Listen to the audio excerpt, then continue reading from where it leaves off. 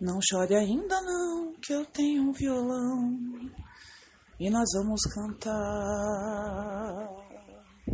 Felicidade aqui pode passar e ouvir, e se ela for de samba, de querer ficar.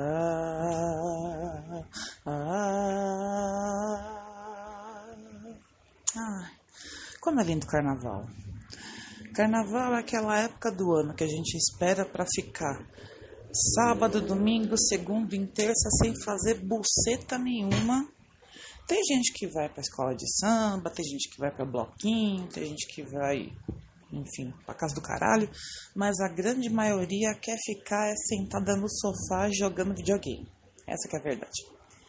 Essa que é a verdade. Se os carnavalescos soubessem que 5% da população de verdade está acompanhando o carnaval, acho que eles não faziam mais nada.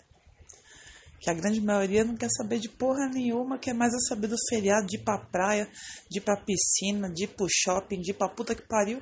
E o carnaval mesmo, que se lasque, né?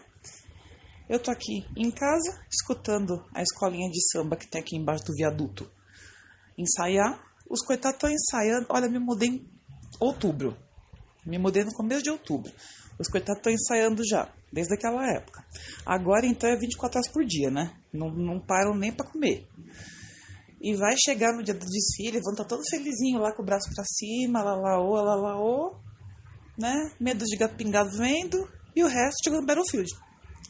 Que é o que eu vou estar fazendo, provavelmente, também. Né? Então, dá pena dos coitadinhos, né? Dá pena. Dá uma certa pena, assim. Mas, fazer o quê?